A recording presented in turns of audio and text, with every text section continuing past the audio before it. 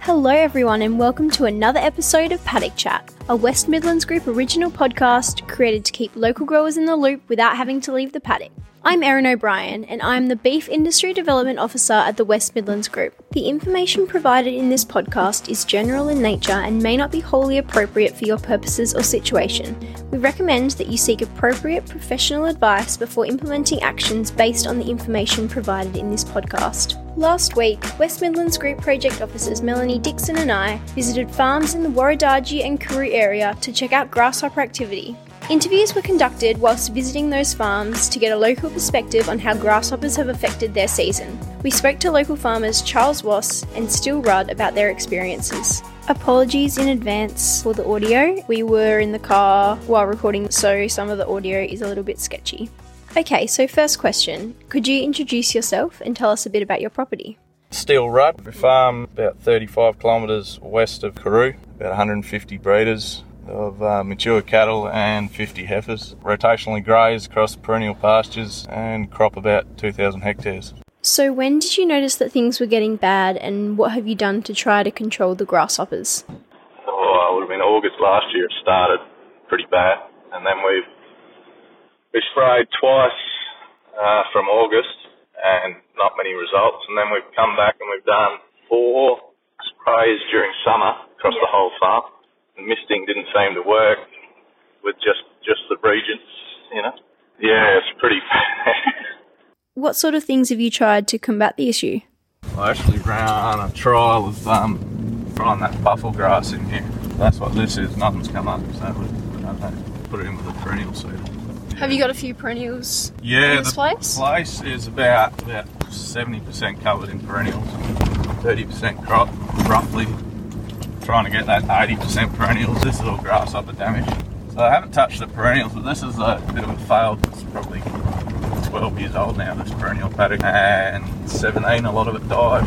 It's shallow, it didn't seem to like the shallow gravel. So we just ran the buffel grass. Once we finished our perennials, we mixed it in with whatever was left of the seed. So there are Mega Max and Gat Paddock in here as well. So something should come up. We use canola seed as a carrier because the bloody buffel grass doesn't flow through the air seed that well. It's got a little hair on it, like a right. It sticks. 7 sprays in 2 years for grasshoppers that just keep coming from next door. And because it's kind of got to be that everyone has to tackle it, don't they? Pretty much, I think so. But I've been spraying here and they just keep coming and going and coming and going. So they're obviously a few laid and do your hatching. But so nothing's germinated. Like the amount of rain we've had, 450 mils of rain now. And nothing's come up. For the year, you should have cateweed the size of a beginner plant. So we started running every bit of seed we had left in the field bins and silos and everything out to get cover. And we don't normally crop this paddock, so it hasn't been ripped or anything. The perennials are sort of not really viable anymore. We ran that in to just wait to see if we could get something. But yeah, the edge is a lot thinner. It probably goes about 20 metres in, and then it steps up a bit, and that's all grasshoppers just hammered it early on. Initially, we were wondering if it was from the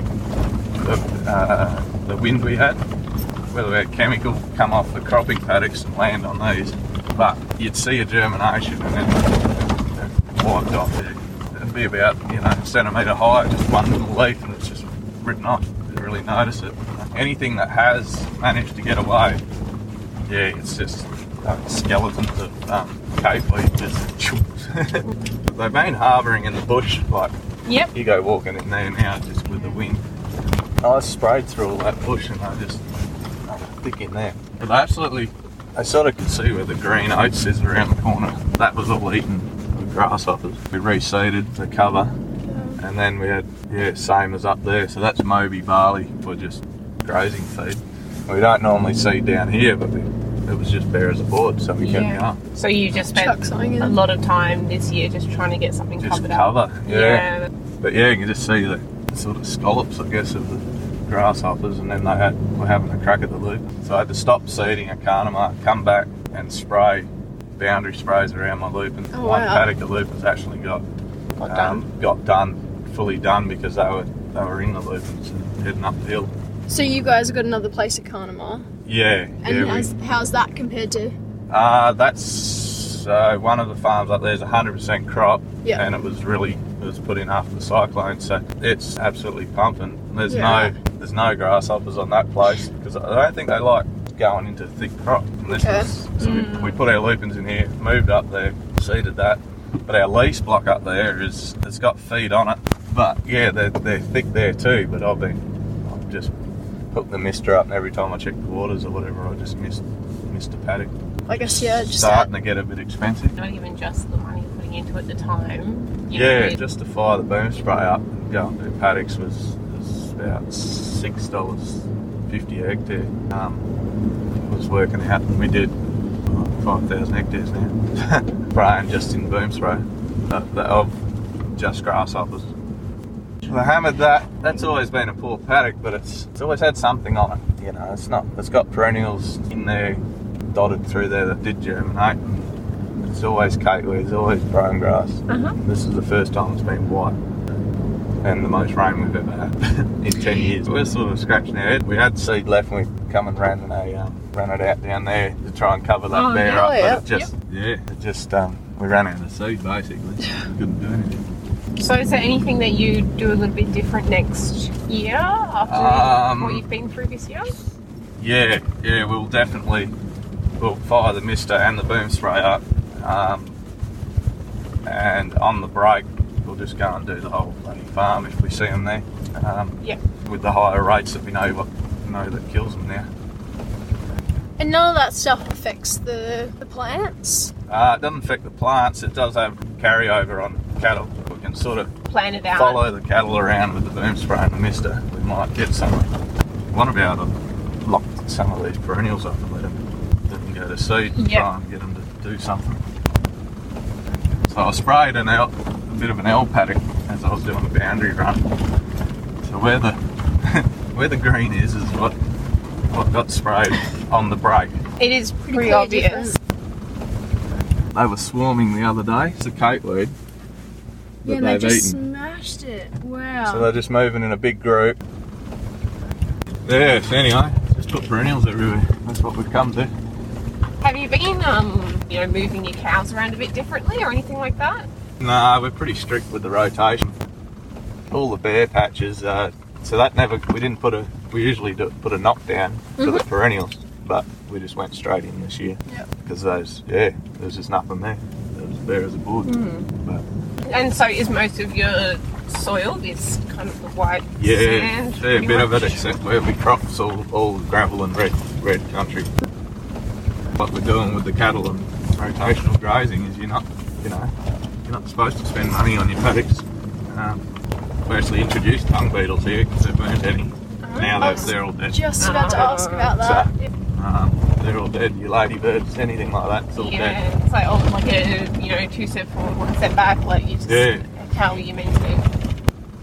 Consumer beliefs and everything are so strong at the moment, and people want to know where their food's coming from. People are smashing their places with bloody insecticides. All these different sprays. Yeah, it's not good. But that's 100% grasshopper damage with all that white sand around those trees. Being seeded to, that's sorghum he put in. Hopefully he gets cover on it, but it blew the other day. Like a fair bit of fert down with any crop we put in. So we put 100 kilos down just with compound. So you're up around 100, well last year, this year will be even crazier. But it's $100 minimum a hectare just to run a cover crop in. Diesel, person in it and seed and fert, so just to get cover on your white sand. So $300 a hectare for the perennials it seems to me like a no-brainer, because once they're established they're there for 10 plus years. Yeah. If we didn't have any of these paddocks we'd be logistic cattle elsewhere. We wouldn't be able to hold anything. You're trying to do all the right things and manage it in the best way you can, and they are relentless. I can definitely see your frustration. It's not just you, it's a lot of people around this region. Next year, every bare bit of ground we're going to fire up the old combine as well and have that on a little tractor. Yeah. And just do what you get going in probably last week of February, once we finish our deep ripping, and just start doing pasture. And do Moby barley and vetch mix. Yep. Which worked well up north till the grasshoppers ate it. They love vetch, love it. But if we can get it established early, might beat them. Is there anything you can think of in this year that might have made them a bit worse than usual? You know. I think it's probably a combination of that wind. Yeah. I think that's where it's led from. So whether they come in on the wind from the desert, I'm not sure. But we've had early breaks, like we've had 200 something mils in summer and had a green bridge and never had any grasshoppers. Right. So that was one of the theories getting thrown around. But I think the wind damage, bearing scalloping paddocks out and bearing areas off, I think that's where they sort of probably laid their eggs and harboured up in there and just spread from there. And because it was last year, directly after that we noticed really bad and went mad spraying. We're very hesitant to start spraying. Do we just let them go through a cycle and they usually just disappear? Yeah. When they physically started, your bare patches just got bigger, larger and larger and larger every day. That's it. So we were very surprised we didn't control them in the 1 year.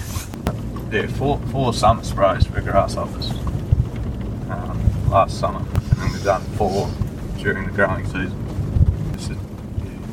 On most of the paddocks. Misting, pretty much missed the boundary around all the bush to try, in case they just kept coming out of that, try and break it up.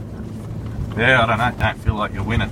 But physically seeing them dead on the ground is a bit better now. We just don't think we're doing it hot enough. We're running by the label, and it needs to be.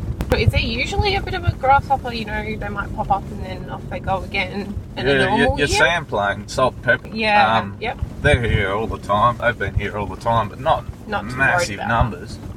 You don't even see the damage because it's usually September when they hatch out. It's already this tall of feet, so it's alright. That's just. It's not like we're overstocked anymore either. Yeah. It's probably having all the trees is the biggest issue, but then we like the trees. But yeah, this is normally all chakeweed and sunny brome grass and you name it in there. Start farming grasshoppers. Well, we thought about that. That was our discussion with farmer Steele Rudd. Next, we spoke to Charles Wass. Could you introduce yourself and tell us a bit about your property? Charles Wass. I'm a mixed sheep and cropping farmer 10 kilometres west of Karoo in the Midwest on a farm that is significantly variable in soil type and quite small by the area. What sort of effects are you noticing from the grasshoppers? Well, they're around when they're not meant to be. So the scary part is, well, what happens when the conditions actually suit them? And what time of year is that usually? About now. Yeah, about warm, now. when it starts to get warm. So as you can see, that hatching, that's an expected hatching. I'm just mostly the advocate because I'm on the board and I'm the chair of the biosecurity group. I'm trying to advocate for people. I don't have it that bad. I just want to show them the truth and say, well, this is what it is. And one of the other reasons we've been pushing is so that when it does become an issue in 3 or 4 months' time, I can say, well, we've been raising this since May. We've been sowing pastures. We're destocking paddocks and they're just bearing out. I was worried that you might not have seen them because it's got cold. When it got cold in the beginning of June, the paddock I had over the back went green. Except for the weakest of the soil. And that was where I patched out and sowed. So as soon as the grasshopper activity died down with the cold weather, it had a chance to go green. Has this year been worse as well because there was a few more bare patches because of the last couple of years of tough seasons, do you reckon? Or well, most farmers, you generally, you might have a bit that ends up, one hill that gets the sheep camp on or something and that gets a little bit bare, but it doesn't then stay bare all year. Covers, all around here. I've got confinement pens. There's farmers that don't put sheep in a paddock until it's got cover. They're seeding their paddocks. They're doing things to make sure that they don't have bare patches that then grow and grow. Otherwise, your whole farm ends up a desert. So they're all trying everything they can think of to manage it. You can definitely tell you guys are all trying to do the right thing. Is there anything that you would do differently next year after going through this season? Anytime I do any summer spraying or pre-emergent, we'll just all have bug spray in it. And other than that, I'm not sure what else we can do. Because I did summer spraying last year and I didn't put bug spray in. If I summer spray this year, there'll be a bug spray in it. My spray rig's broken down at the moment, which is part of my challenge. Are there things they go for more than other crops? Have you noticed they've got a certain affliction for? They seem to love certain capeweed. things? That paddock over the back that was particularly bare, that is a predominantly capeweed pasture. Unfortunately, I'm trying to develop it into other varieties, but at the moment it's a capeweed pasture. Sometimes you just take what you get. Yeah.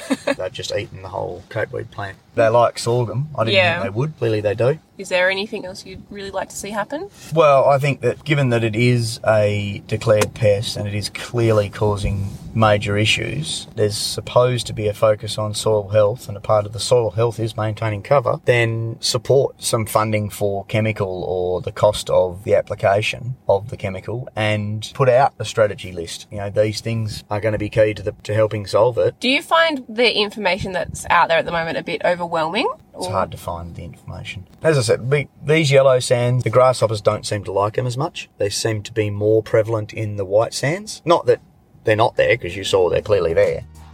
That brings us to the end of today's episode. A huge thanks to Charles and Steele for giving up their time for this episode. The best way to receive our updates and stay in the loop with the latest in local research and results is by becoming a West Midlands Group member. Our members are an essential part of why we do what we do, and we pride ourselves in ensuring members like you receive relevant, innovative information. You'll save hours of your valuable time with easy access to the most relevant and up-to-date information you really need. Our membership gets you early access to our workshops, free or discounted entry for up to 3 farm business members to our major events, exclusive access to our member-only publications like our technical newsletter, the WMG Quarterly. For more info, visit our website where you can sign up anytime. I'd like to thank our sponsors and members, without whom this would not be possible. See you next time for some more Paddock Chat, local knowledge from a paddock near you.